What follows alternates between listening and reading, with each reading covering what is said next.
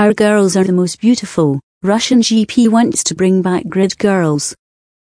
Grid girls should be brought back for the Russian GP, because our girls are the most beautiful, says the country's F1 organizer. Grid girls should be brought back for the Russian Grand Prix, because our girls are the most beautiful, says the country's top Formula One organizer.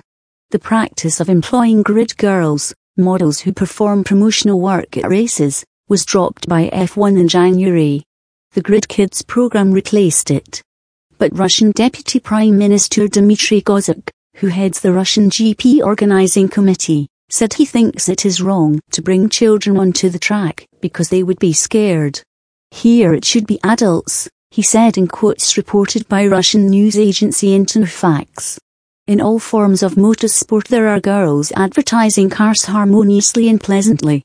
If we manage to reach agreement, we plan to reinstate this tradition. After all, our girls are the most beautiful. The Russian Grand Prix takes place in Sochi from the 28th to 30th of September.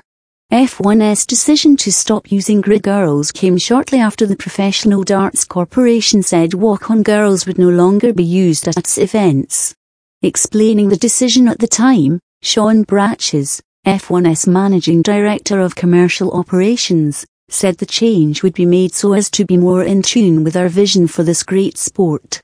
The Women's Sport Trust commended the decision and said it strongly encouraged sports such as cycling, boxing and UFC to follow suit.